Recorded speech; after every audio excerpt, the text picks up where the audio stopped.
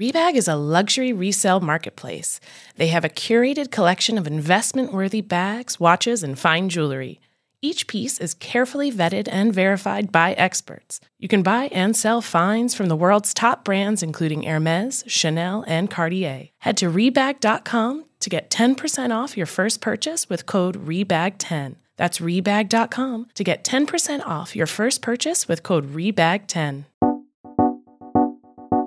Hello and welcome to the Betches Sup podcast. I'm Elise Morales. And I'm Amanda Duberman. And for those of you who are just tuning in, the Betches Sup podcast is your weekly rundown of all the crazy shit that's happened in the news, explained by your two funniest friends. Which is us. Today we're talking about the vote for witnesses. The Iowa caucus. And a little lady named Taylor Swift. Let's get into it. Betches Media presents. Like beer? I don't know if you do. Okay. You like beer, Senator, or not? Mom, I want a vape. Nude pictures of Trump. Come on now. Don't mess with me. The Betches Sup podcast. How dare you? I can't believe it's caucus night. I can't believe it's caucus night. I can't believe it's caucus night, especially because then tomorrow's the State of the Union. Wednesday's the impeachment vote. Friday's another debate, but primarily And it's then caucus next week, night. it's New Hampshire. Right. So it's like... I can't even look that far. It's actually so crazy. Yeah. The next podcast, the Thursday podcast, is going to be 17 hours long. For sure. Absolutely. Absolutely. It's going to be so crazy. Yeah, don't miss it. The newsletter, I don't even know what I'm going to do. I know. Sign up at betches.co/sup sign up and You find must. out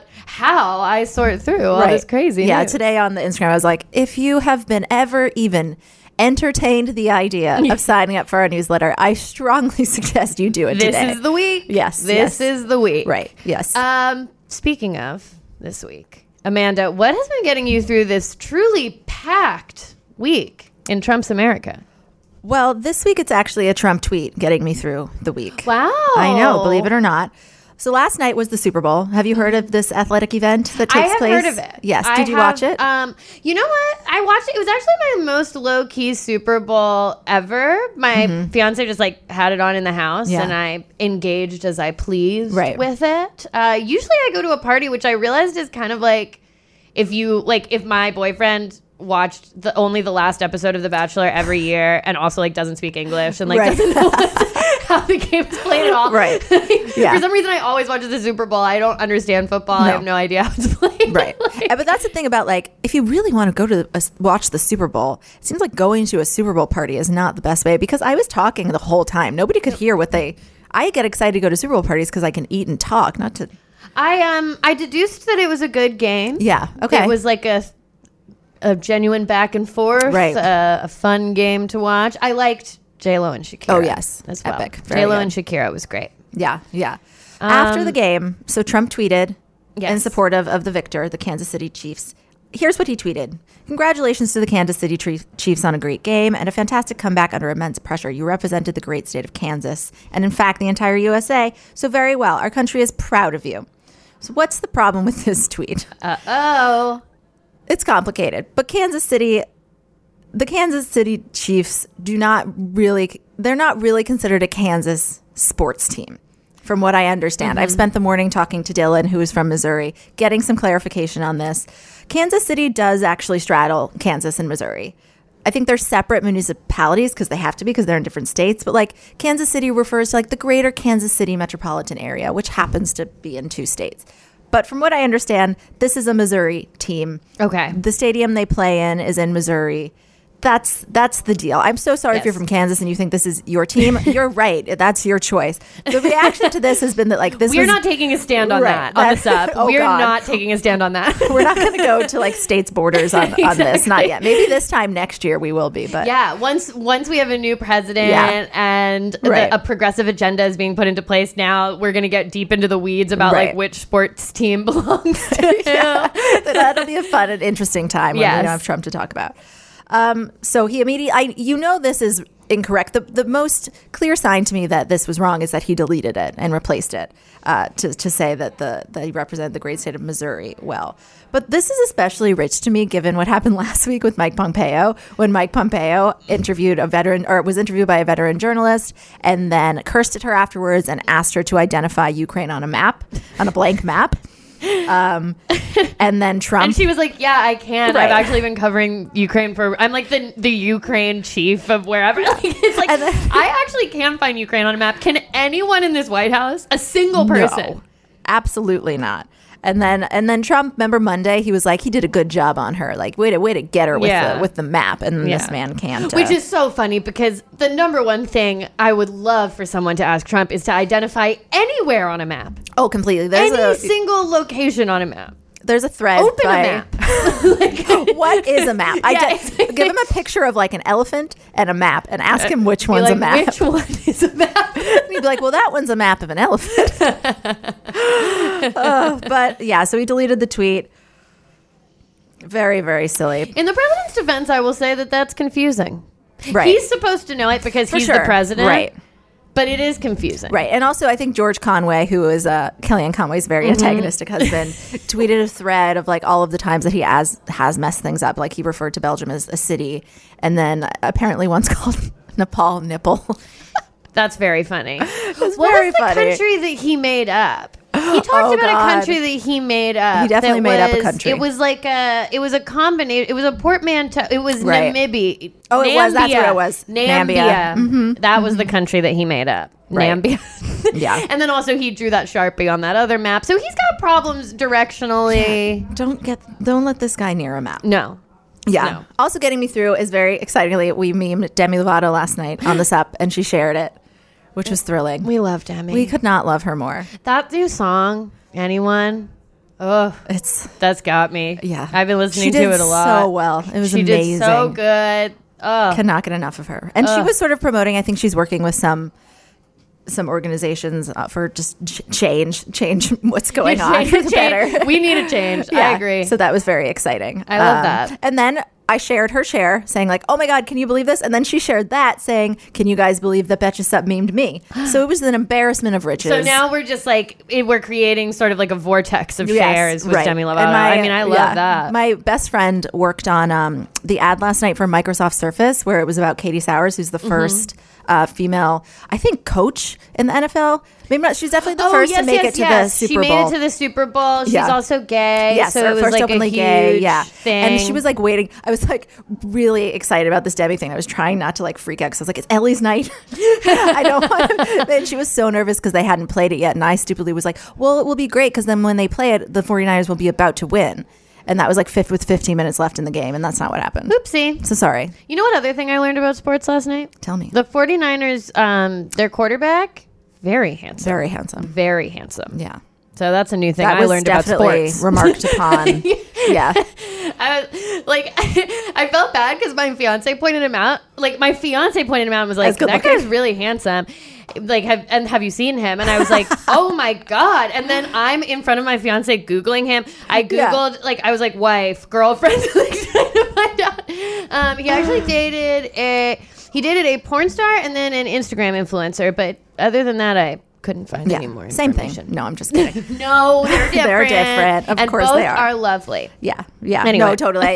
We were all like standing him during the game too. And my boyfriend was just glad I'd stopped talking about how hot Aaron Hernandez is. So yeah, that's also true. Yeah. Hey, American Fever Dream listeners, I'm here to tell you that there is no reason to panic the next time you are searching for the perfect gift. Now you can use gift mode on Etsy. Gift mode on Etsy is here to take the stress out of gifting so you can find the perfect item for anyone on any occasion. Now it's easier to find gifts made by independent sellers for all of the people in your life, like the pickleballers, I know plenty of those, the jazz fan, the artist, the pasta lover, whatever niche interest they have, you can find an incredible gift on Etsy. From 90s nostalgia and mixology to reality TV and gaming, there is something for everyone. There is so much pressure around gifting. I usually have a hard time thinking of gift ideas specifically for my dad, but my dad loves flying, he loves airplanes, he loves aviation, and he never gets sick of a cute little gift that has a reference to that. And the inventory for that on Etsy is incredible.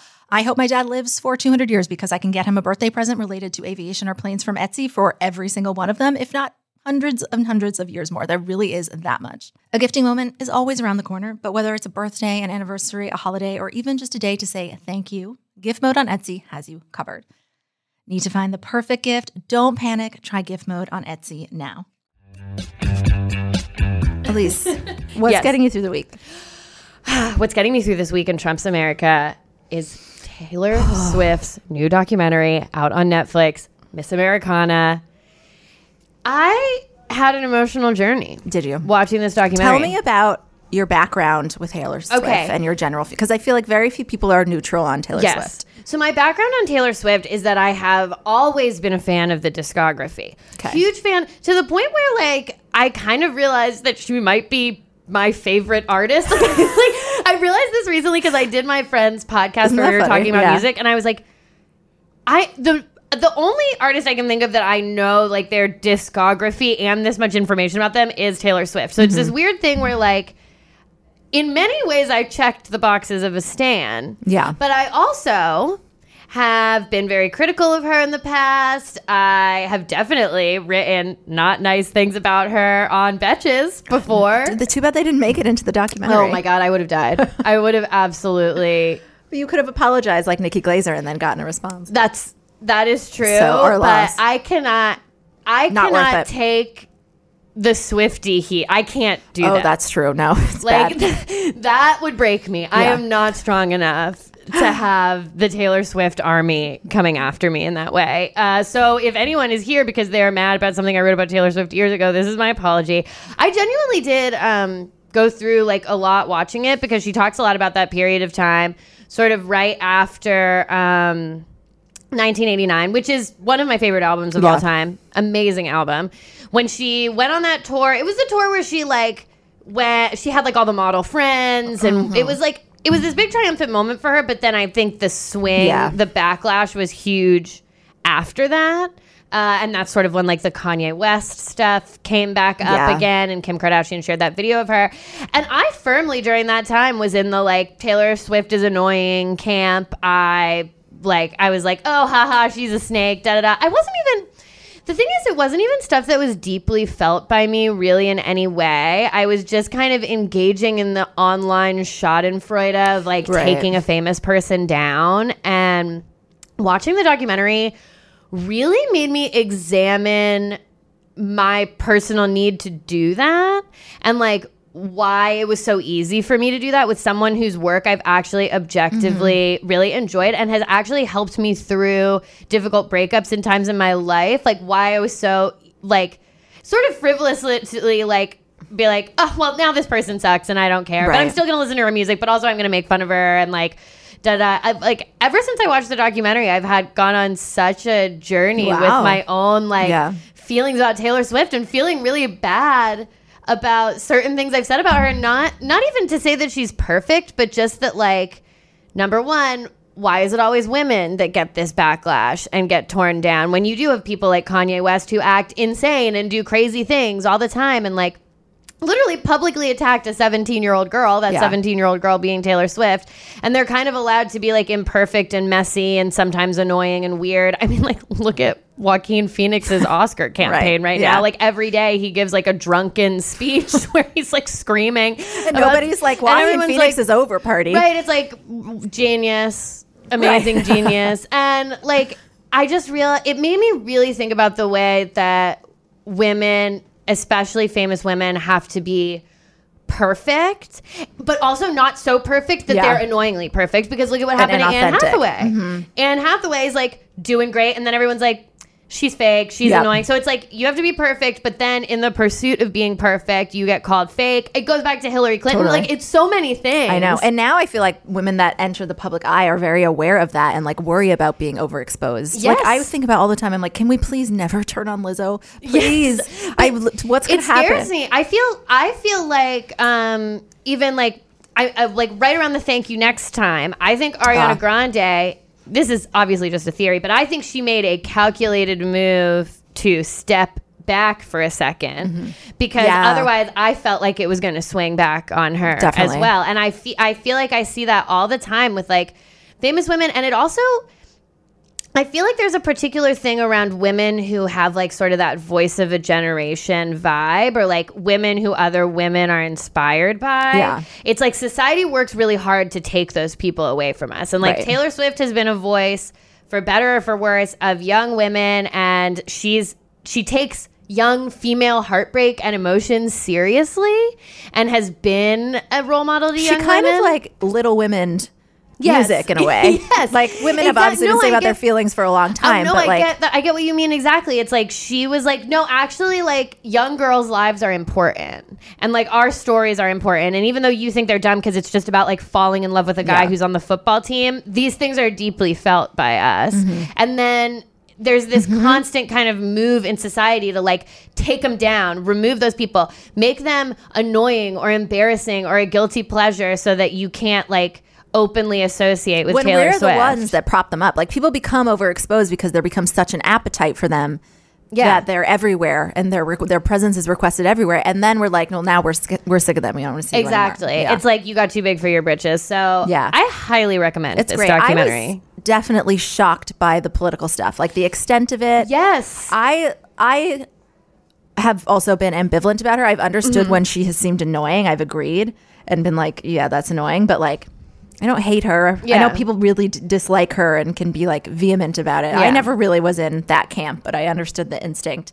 The thing that probably roiled me the most was like because she started out in country music and never really remarked on anything political or activisty, that there was this theory that she was like a closet Republican. Yes, which I believe. I don't think I believed that she was a Republican, but I think I believed that she was being kind of a coward, ambivalent, and was keeping away from politics as a calculated move to keep Republican fans. And I think she more or less admitted to that.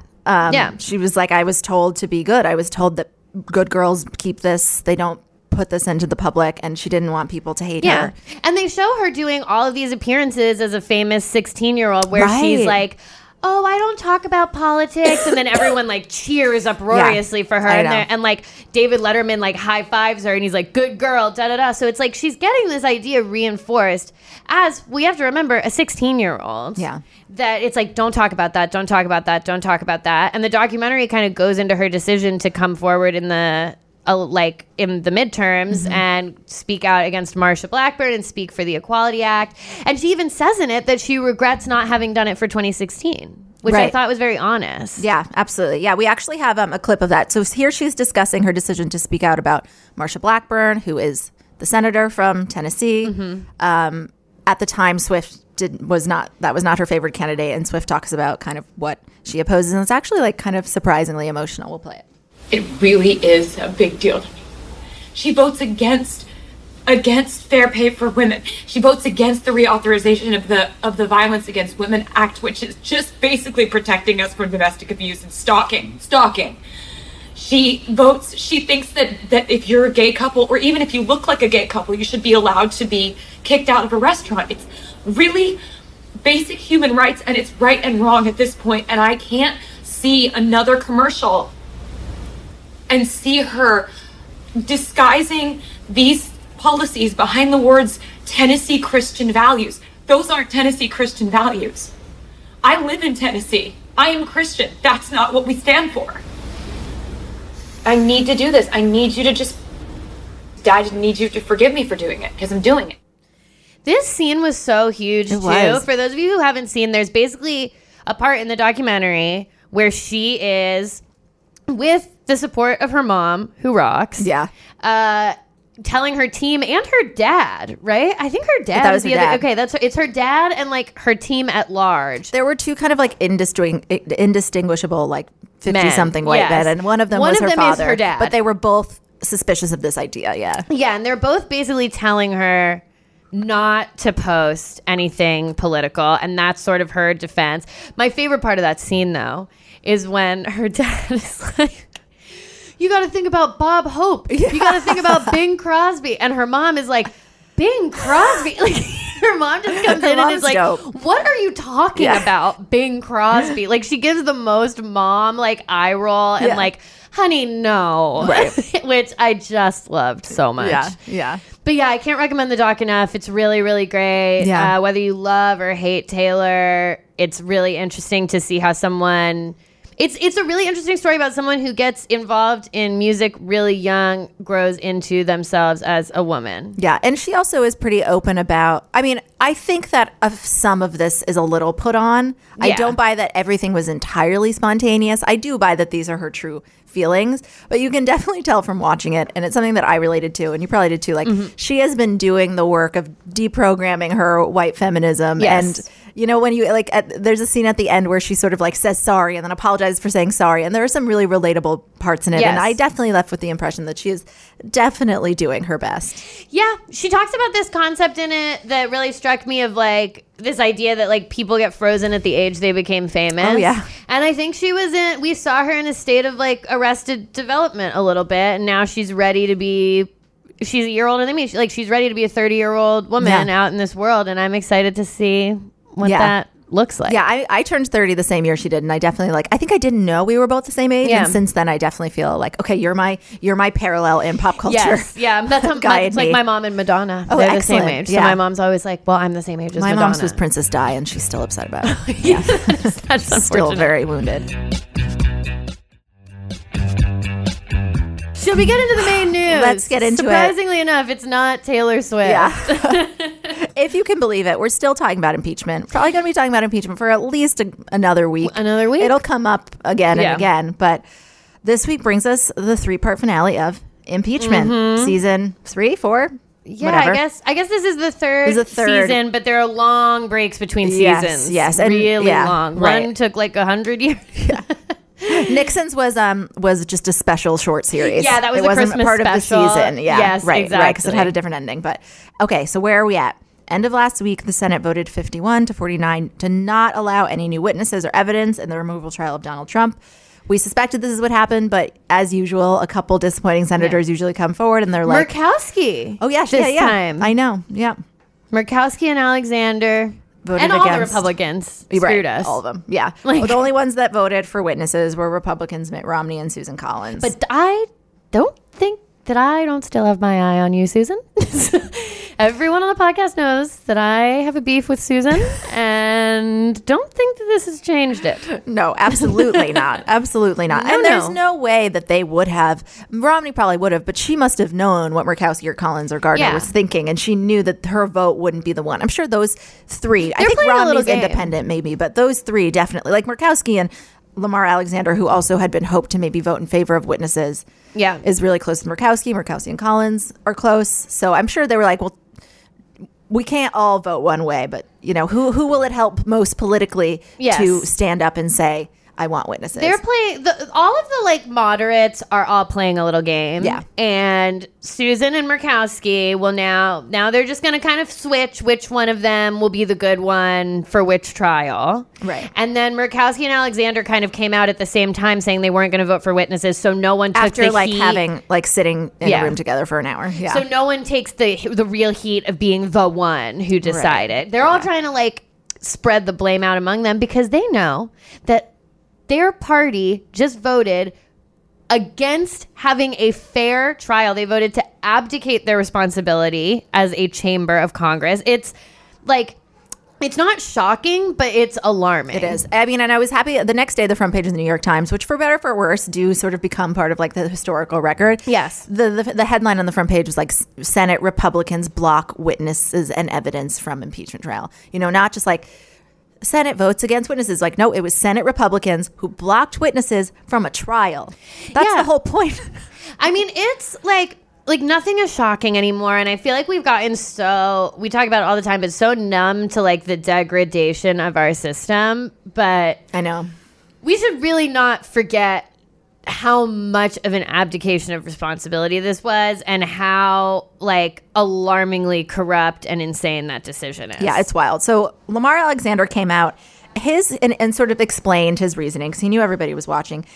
People were hopeful about him also because he's an outgoing senator. He's retiring. So people thought, you know, maybe he will go down. Like he doesn't actually have as much to lose, but clearly he decided to side with party over country. And he straight up said like, oh, I believe it all. Like I believe that Democrats proved their case. Trump absolutely did all of this. But he just said, there is no need for more evidence to prove something that has already been proven, and that does not meet the U.S. Constitution's high bar for an impeachable offense. So he's just like, I wasn't going to vote anyway. Doesn't matter what these witnesses say. I believe they're going to say everything you think, but it doesn't matter to me. That's what it came down to. It was the final sort of argument that they decided on is like, well, we don't need to see new witnesses for something that, like, we already know what happened. Right. We just don't think it's impeachable. So why would we need to see new witnesses? Right. There's no point. Yeah. And like, do you agree? Like, I was thinking to myself last week, like, okay, let's say, because at the end of last week, I think there was this like shift was like, okay, just a week. Let's have witnesses for a week. What is going to come out in the next week that will change anything? Like, if Bolton had something new, I think we would know by now. Like, I think he would have made, I don't know. I just feel like another week would have gone by. It confirms everything we already know that's not impeachable. And then they get to spend the rest of their career saying like, well, I gave them witnesses and it still exonerated him. For me, I guess, like I think you're right. I don't think it would have changed the outcome in any way, shape, or form. We definitely I think that the American people had the right to hear what John Bolton had to say. That's where like, I've it's landed, not just the Senate. And I do think that, like, where does this end? Like, I'm worried about the slippery slope of, like, just all of our institutions just because falling apart. Right. Like, I think where does this end? And you know, we're coming up on an election. God willing, we'll have another president at the end. It's like, how do we rebuild it after that? Yeah, it's like there are so many things that, like, just because things are a foregone conclusion doesn't mean you skip all the steps, like, on the way there. Like, exactly. It's alarming. And it's like, it really puts into perspective, like, you know, obviously everyone wants to get Trump out in 2020. That's what my main focus is. But the Senate, what's going on in the Senate is a fucking problem. And Mitch McConnell is a fucking problem. And the fact that most senators represent a minority of the country because the way that it's divided up is a problem. And I don't know what to do about that other than to try to win it back and fix it from the inside out. Yeah, I know. Sometimes I think, like, do we just wait until all these people die? Yeah. And then now it's like the generation that actually gives a shit. Yeah. So I would say, like, if you're looking at this and you're feeling really defeated, which I definitely am, find a Senate race that means something to you. And if it's in your home state, get out there and start volunteering for that person. If it's in another state, put your money where your mouth is and donate or call or whatever, because we can't fix anything until we fix what's happening in our Congress. It's crazy. And we have a piece that Irene wrote that we're still working on editing that has, like, basically a breakdown of all the Senate races and which ones are important. And, like, you can sort of, like, if you live in a state that's super blue, you can kind of, like, decide, like, maybe you'll adopt a different state for you cannot vote there, but you can use whatever resources you might have available to you to help. Because if Trump wins in 2020, but somehow we flip the Senate when he does something impeachable again, we can actually get him out. Remove him if he from would office. Leave, but we can technically vote. The Senate can. Yeah. I mean, the idea the question is, would he leave? Right. And that's going to be the question in 2020 as well, is how will he exit the White House? Will he do it willingly? Will he have to be physically removed? Right. Yeah. So I'm 50-50 on that. I have no idea. Oh, totally. I was listening to a podcast and they were saying that, like, the Obama administration actually had, like, a plan of action in case Trump lost but refused to concede and said that he was going to be president. Like, they were going to, like, trot out, like, Colin Powell was, like, like, moderate Republicans that had been, like, universally respected, that maybe would have worked then, but definitely I don't think would work now. I think that is the most frightening potential outcome that like none of us are even we don't even know how to conceptualize of what that is. Nut in their basement with their rifles is like, well, if Colin Powell says he's a bad guy. First of all, they're not going to be like, okay, well, I did see Colin Powell say it. No. Yeah. So Lamar Alexander actually defended his decision against witnesses on Meet the Press yesterday, and I wanted to play this clip because it's very funny. His explanation is just completely defeated. He sort of admits that this is all for political reasons. So let's play the clip. This is on Meet the Press with Chuck Todd. What the president should have done was, if he was upset about Joe Biden and his son and what they were doing in Ukraine, he should have called the attorney general and told him that and let the attorney general handle it the way they always handle cases that involve public figures. And why do you think he didn't do that? Maybe he didn't know to do it. This has been a rationale that I've heard from a lot of Republicans. Well, boy, he's still new to this. Well, a lot of people come to At what point, though, is he no longer new to this? Well, the bottom line is not an excuse. He shouldn't have done it. And I said he shouldn't have done it. And now I think it's up to the American people to say, okay, good economy, lower taxes, conservative judges, behavior that I might not like, call to Ukraine, weigh that against Elizabeth Warren or Bernie Sanders and pick a president. Woof. Yeah. I just love that. It's like, well, he probably didn't know to call Bill Barr. Like, yeah, I love that now it's literally gotten to the point where they're like, but he's an idiot. Right. He doesn't know how to do anything. Yeah. Like, but the economy's like he just admitted to putting party over country. Yeah. He just put it all out there. I mean, yeah. Murkowski's response, I mean, this is how I know they all coordinated, because so there was this idea during the trial that if there were 50-50, if 50 senators voted in favor of witnesses and 50 voted against, even though it needs 51, there was this theory that maybe Chief Justice John Roberts would intervene or something, or they could pass a resolution to have him intervene. It was never exactly really clear. I think there were some sort of legal scholars were all writing that this is a possibility if John Roberts wanted to make it one. Before the votes, Roberts said, like, no, I'm not gonna do that. And he said, I'm not an elected official. I can't make those decisions. So if it's a 50-50 tie.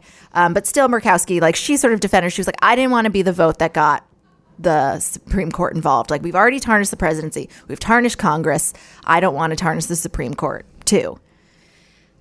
It's then get your friends to vote with you, and then it doesn't look like John Roberts is like overseeing this sham trial. If you're really so concerned for him, none of them are arguing that what Trump did is okay, because they've lost that argument. She straight up said, "I don't believe there will be a fair trial." So it's like, so I'm going to keep voting to keep it unfair. It's so unfair at this point that it's like, why even vote to make it fair? Yeah, basically, that was my impression. They all got to go. Yeah. All of them got to get voted out. Every single one. Yeah. That's all there is to it. Ugh. So what's next? It got kind of manic in there. I worked from home Friday, so I got to watch all this. It was fun. Everyone thought maybe the vote to acquit Trump would come that night. But instead, there seemed to be some negotiation between Democrats and Republicans, between Chuck Schumer and Mitch McConnell, about how to proceed in a way that would, each side wants to proceed in a way that benefits them politically. Mm-hmm. We know Republicans wanted this done before Trump's State of the Union, which is tomorrow night. We also know that Democrats definitely wanted to deprive him of the opportunity to say on TV, I've been acquitted. Yeah. Although he's just going to say, tomorrow I'll be acquitted. Yeah, but he's obviously going to say it still. He's probably still going to say I've been acquitted. For sure he's going to say that. You're right. Right. So we also know the Democrats were probably going to gun him up with the process. They have power under the rules to do so, to propose amendments. So it seems like Wednesday was an in-between. So Trump will not be able to make that State of the Union. There's closing arguments today, and then all the senators get to make a 10-minute speech about their decision. I do think that's going to benefit Republicans or Democrats more. Who do you think wanted that more to be able to explain their vote? I don't know if it benefits one side or the other more. I think it benefits maybe some of these people who are running for president to be able to get a little moment in there, because it's not going to do them any good before Iowa, but maybe some of these other primaries before New Hampshire, something to get a big viral moment if their speech really pops off. Totally. I think that could benefit them. I think Republicans have they've made a choice of what they're going to do, so I don't know what their speech could possibly it's like, how do you make it? Honestly, Murkowski and Lamar Alexander, they sound like cowards in their statements. So if they go up, I guess their supporters don't see it that way and say, I believe all of this. It's just, I want the people to decide. Really, because 75% of Americans wanted more witnesses. 51% want him out today. Who, oh God, I just want to remind everyone, sucks. Marco Rubio released a statement that was just because something rises to the level of an impeachable offense doesn't mean it's in the best interest of the country for us to impeach him. Right. So he was just because it's impeachable doesn't mean we should impeach. Right. Get out of here. Get out of here, little Marco. It's wild. It's wild. It's really upsetting. It's really upsetting. Yeah. I felt the weight that I felt around when Kavanaugh was confirmed, just the inevitable, oh God, they're really going to do this. This really low, sad feeling. Right. As you're kind of, it feels really futile and helpless and all of that stuff. But the best thing that we can all do is just pour all of our energy into this 2020 election and try to flip as many seats as we possibly can in as many elections as we can, local, state, federal, and then obviously the White House. I mean. And you know what? If the House does decide to call John Bolton, this presidency, there's new news every day. By the months before November, we're not going to be this isn't going to be as like fresh and animating everything that's happened. But what if like if in September they get Bolton and then suddenly we know all this other shit that's probably similar to what we already knew, but is from the source and maybe a little bit different, maybe it'll reanimate people and get them angrier again. Yeah. So I wouldn't rush to have Bolton in there. No. I mean, what's upsetting... I would to fulfill a duty, but... What's upsetting is that the crux of all of this was an attempt to cheat in this upcoming election, and the fact that he's just going to be acquitted, and where they're just going to show that there are no consequences to his actions, and that like the Republican Party won't even stand up for the integrity of our elections. It's like, what's stopping him from continuing to try to cheat? Like, he's obviously going to cheat at this point, or do whatever he can around the margins of obviously cheating, as he has done as he did in 2016, and as he has shown he's already trying to do now. So just... Yeah, he loves cheating. He brags about it in his books. Like he says, like I was reading, right. He that's how he would get loans. He finds it to be like a point of pride. Like he doesn't think of it as cheating. If somebody were like, "Man, you're an oligarch," I think he would say thank you. Yeah, I don't think he would be like, "No, I'm not." He doesn't think it's cheating. Like he's like, as long as it's not cheating if you don't get caught, or if you get away with it. It's not even not getting caught. It's not cheating just like if you get away. Right. If it's me, yes, okay, we got to it. It's not cheating if it's me. Yeah, like just someone who feels entitled to everything. I say this every opportunity I can. The July 25th call was the day after Robert Mueller's testimony was kind of meh. And it seemed like that was the end of that chapter. And then the day after, he gets on the phone and tries to cheat in the election again. In almost the exact same way. Right. So it's just like, we have to be prepared for that too. Like this, it's crazy that Iowa's tonight. And it's also crazy that soon someone's going to have to like run directly against Donald Trump. And like, we have to be ready for what that is going to be, because it's not going to, he has the power of the presidency this time, and he's willing to cheat, and he's the worst person this country's ever produced. Right. So like, it's just a lot of stuff. Hey there, overwhelmed foodies. Are you drowning in a sea of meal kit options, feeling like you're in a bad dating game where every contestant looks the same, with the same fish picture? Fear not, because amidst the chaos, there's one shining star worth your culinary affection. Home Chef is not just another fish in the meal kit sea. They're the gourmet catch that you've been dreaming of. Home Chef provides fresh ingredients and chef-design recipes conveniently delivered to your doorstep to simplify your cooking experience. Whether you prefer classic meal kits with pre-portioned ingredients and easy instructions, speedy recipes ready in less than 30 minutes, oven-ready kits with pre-chopped ingredients, or quick microwave meals that assemble in minutes, Home Chef has you and the entire family covered for delicious meals without the hassle. Home Chef has over 30 options a week, and they serve a variety of dietary needs, so you don't have to worry about what to make ahead of time.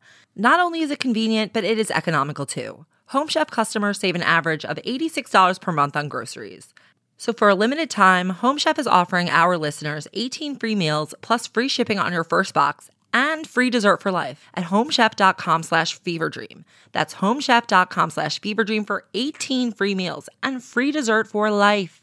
homechef.com/feverdream. You must be an active subscriber to receive free dessert. Speaking of the Iowa caucus. Yes, indeed. I can't believe it. It's time for the election section. I can't believe it's caucus night. I can't. It doesn't feel real. I know. And I can't believe that this is technically the start when it feels like we've been like this has been going for so long, but actually nothing has really happened until this point. Right. So let's get into it. Tonight, Iowa Democrats will congregate at about 1,600 locations for the Iowa caucus. For those of you who don't know what the hell a caucus is, here's how this breaks down. All of these candidates have spent the last however many months trying to get regular, everyday Iowans to agree to caucus for them.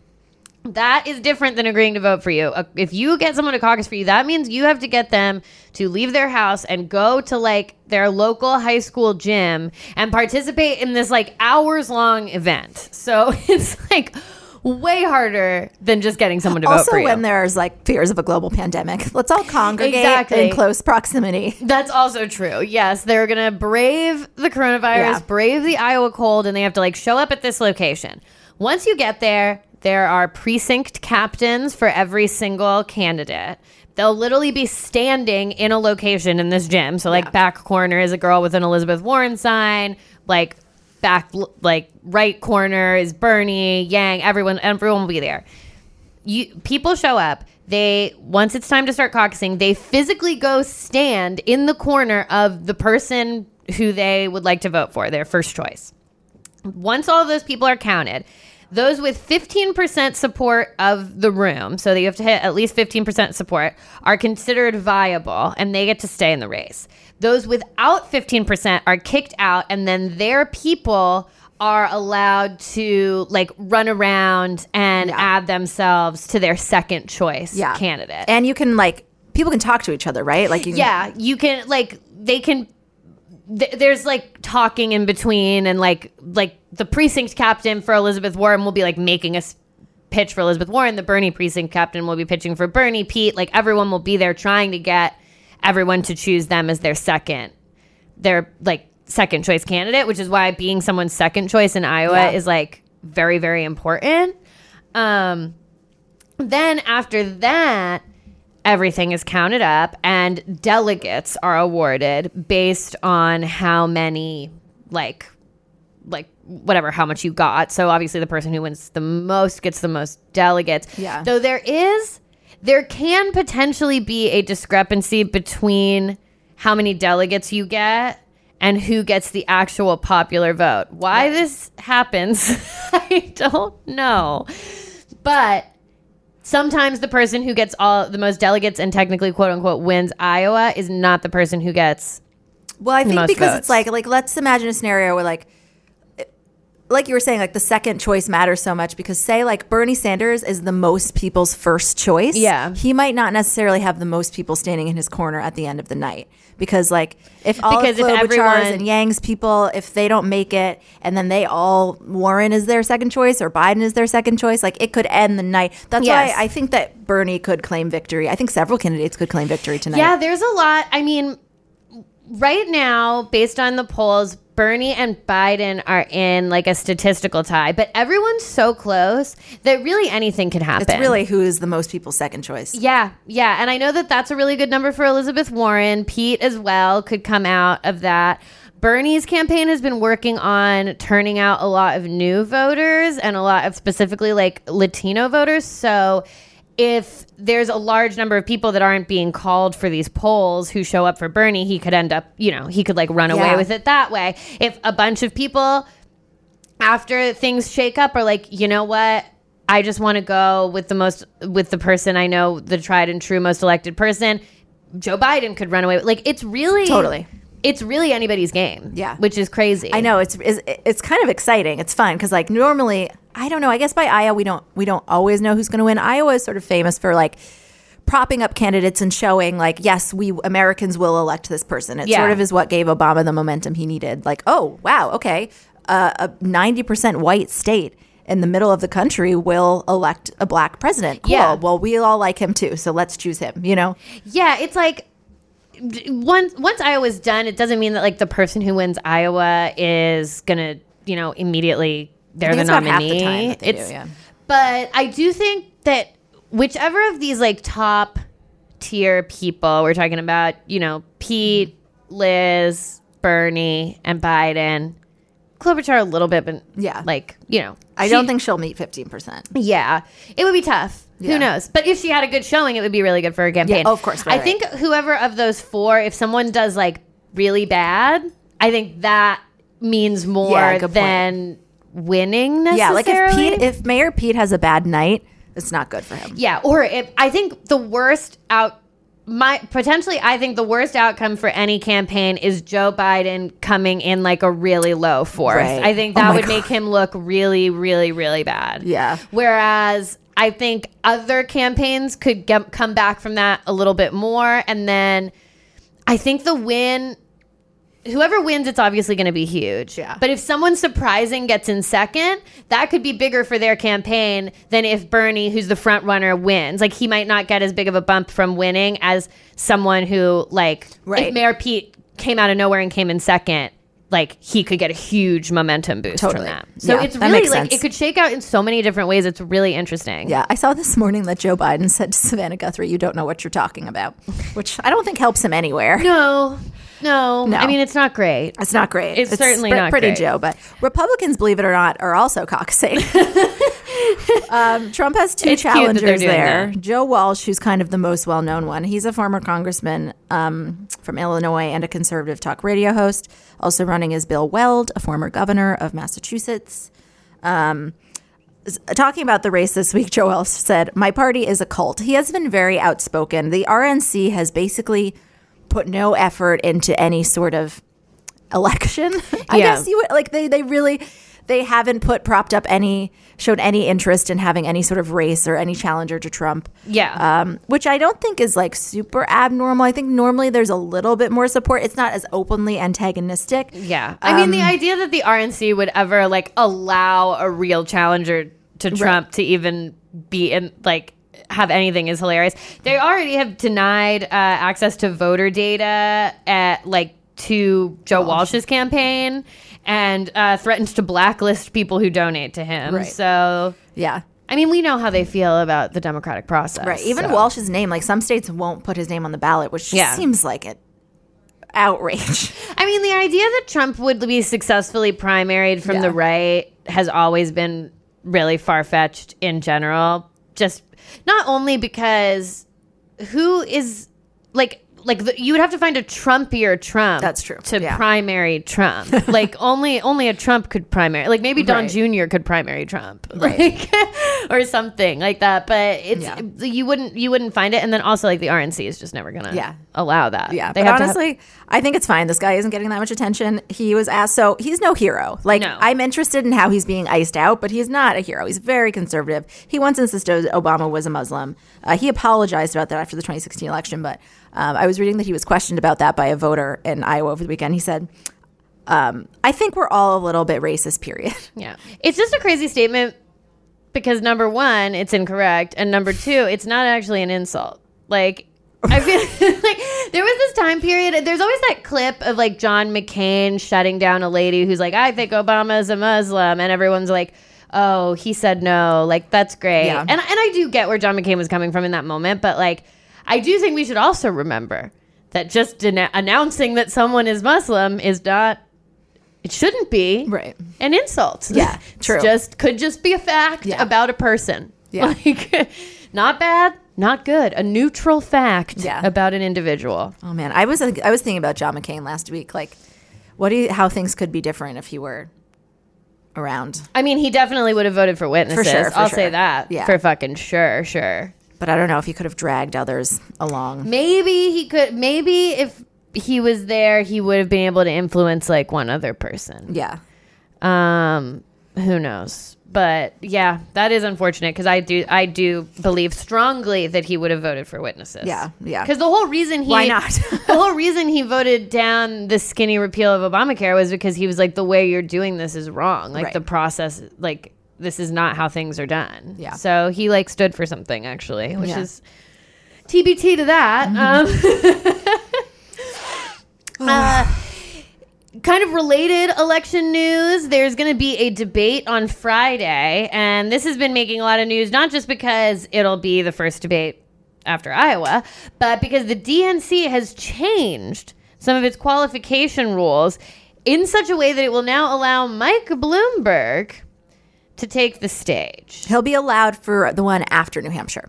For the one after New Hampshire. Yes. So not this upcoming one. Not this upcoming one. My this bad. Upcoming one is Joe Biden, Pete Buttigieg, Klobuchar, Sanders, Steyer, Warren, and Yang. Oh, well, I'm glad Andrew Yang is back. Me too. That's good. I hope he does well tonight. Yeah, I feel like he could have a really good little moment. Yeah. Well, especially because if a candidate doesn't get 15%, if you and all your friends on the low polling candidate side, if you all decide you want to rally behind another one and push them through, they can also do that. Yes. And I also feel like the Yang gang is convincing. Like tiny but mighty. Yeah. And I feel like if you're a Andrew Yang person, you are showing up to caucus. Absolutely. You know? Whereas like maybe someone who's a Biden person is like, yeah, I support Biden, but then it gets cold and you're like, oh, I'm going to stay home. Or I don't like really... you have, it definitely is biased towards people that work a day shift. Yes. Not plenty of people that work at night that can't go. Or but I feel like Andrew Yang's people will be like, I am showing up to caucus. I'm standing there. I'm doing it. Yeah, so. for sure. Yeah. So debate after that, after the New Hampshire debate, Mike Bloomberg will be allowed to participate. This has been getting a lot of news because it's like basically the rules have been changed that now allow this another random billionaire to enter the race kind of in the middle, whereas several candidates of color that were legitimate candidates were like the rules weren't changed until after they were all knocked out of the race. Right. But now that they're knocked out, we're going to change the rules so that 2 random billionaires can join the race. Yeah, yes. And it's also, after New Hampshire, the polling threshold is also doubled. So right now for that debate, Bloomberg isn't qualified yet. Mm-hmm. Right now, Warren, Biden, and Bernie are. But yeah, he wasn't able to participate because you have to have a certain number of independent donors or individual donors. And he is financing his entire campaign. So he's not accepting donations. So that's why he couldn't qualify. But the DNC changed that where they doubled the polling and they eliminated that donor requirement. And they're basically saying, like, now that people are actually casting votes, the criteria isn't going to have a donor threshold, which doesn't really make sense to me. It sounds like all you said was we're not going to have a donor threshold when you were urged to change polling stuff. Because I think that they did this for Michael Bloomberg. Yes, because what kept like Castro and Booker and Kamala and people from qualifying were these polling thresholds. So they're not going to change that. They're doubling it. They're doubling that, but they're going to remove this individual donor thing that like specifically only helps him. Right. And the only reason Bloomberg is polling well, and he's polling impressively well for when he came into the race, is because it's all about name recognition. Yeah. He's putting his face in front of everybody everywhere. Well, a lot of people aren't as much. He's also got ads, like TV ads. Right. He's putting mad TV and ads. When you recognize, when you see somebody, a name that you recognize, you're more inclined. That's why Biden's doing so well to pick them. So that's why, like, I don't think it's a good reflection of his support to just look at polling. I think the donors are pretty key. Like, you can be really tuned out, and then somebody says like, oh, Bloomberg, and you could be like, I think I like him because I know who he is. But that's completely different from deciding to give him your money. Yeah, and like, why are we changing the rules so that more people can enter the race now? Right. Why? It's closed. It's done. We're good. It's Iowa. We're at Iowa. It's done. Yeah. Like, stop. So anyway, I think that's dumb. I agree. It's just such a slap in the face. Yeah, I mean, it really is a slap in the face to like Kamala and Cory Booker and Julian Castro and those candidates. Yeah. It just sucks. Okay. Should we get into one more thing? Yeah.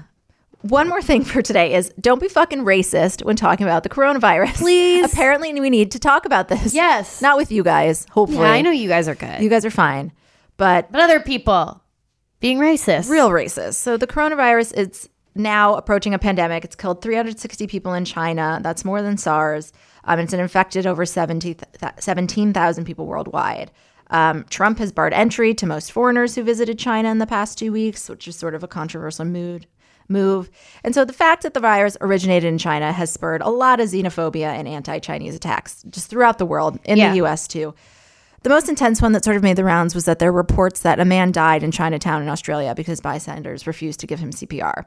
And apparently, this story hasn't been confirmed, but the police had told some outlets that people said they were nervous to give this man mouth-to-mouth. And he died. He's 60 years old and he died. Yeah, and then there's a lot of anecdotal evidence of just like Asian American people trying to live their life and everyone's staring at them, being rude. Moving away from them on the subway. Yeah. So a lot of this I'm going to talk about is pulled from Article in Los Angeles Times. So Asian Americans said that people would move away from them on the subway, in public places if they just cough or are there. Students are getting bullied by their classmates who are cornering them and like basically assaulting them, trying to test them to see if they have it. Gate agents are making terrible comments to people.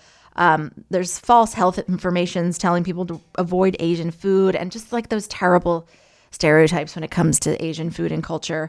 Last week, UC Berkeley, which is the biggest public school in the country, I'm pretty sure, or at least California, they listed xenophobia toward Asian people as a normal reaction to managing your fears about coronavirus. Cool. UC Berkeley said xenophobia, fears about interacting with those who might be from Asia and guilt about those feelings. That's in California, where there's like a huge Asian population. 40% of Berkeley's freshman class last year was Asian.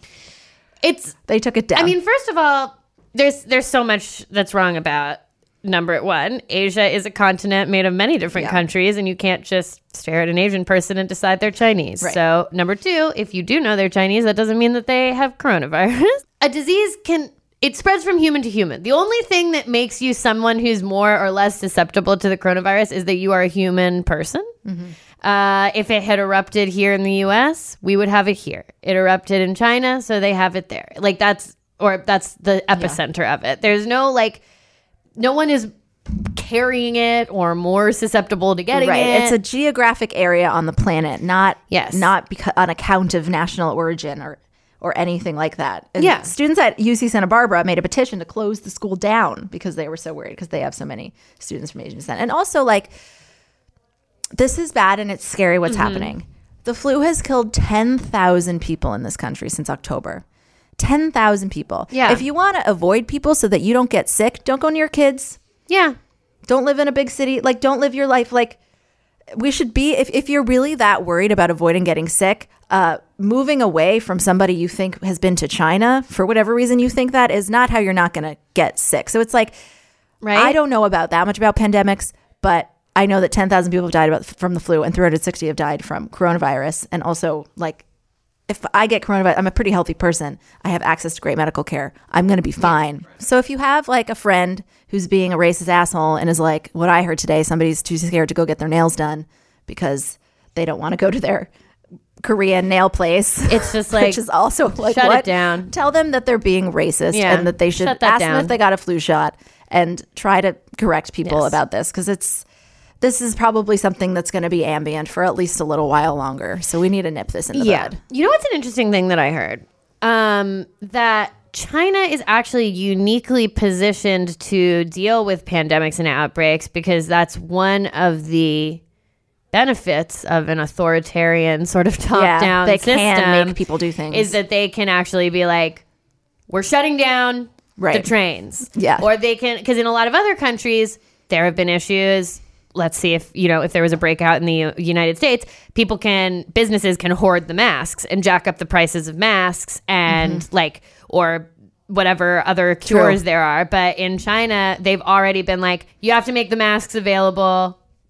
Everyone has to have the masks. Right. And they can just kind of distribute and mobilize these policies top down. Don't talk about it on social media. Oh, well, how convenient. We don't let you have social media. Yeah. I mean, I'm not advocating for an authoritarian government, but it's interesting to see how they are uniquely positioned. You can also tell your racist friends that. Yeah, exactly. Be actually, China is maybe one of the better places for something like this to happen. Remember when you went on Amazon and they wouldn't give you masks until April? Yeah, because China's giving everybody the masks. Right. So tell your racist friends to stop. And that brings us to the end of the episode. Guys, remember to rate and review and subscribe to our newsletter at betches.co/suppod. We can't wait to be back on Thursday with an episode that will be 24 hours long. I don't know what's going to happen. Until the end of democracy, I'm Elise Morales. And I'm Amanda Duberman. This is the Betches Sup Podcast. This episode of the Betches Sup Podcast was hosted by Amanda Duberman and Elise Morales. The Sup was created by Sammy Fishbein. The podcast is produced by Amanda Duberman. Our editor is Sean Kilby. Our podcast managers are Mike Coscarelli and Sean Kilby. Social media by Amanda Duberman. Artwork by Brittany Levine. Make sure to follow us at Betches_Sup on Instagram, Twitter, and TikTok.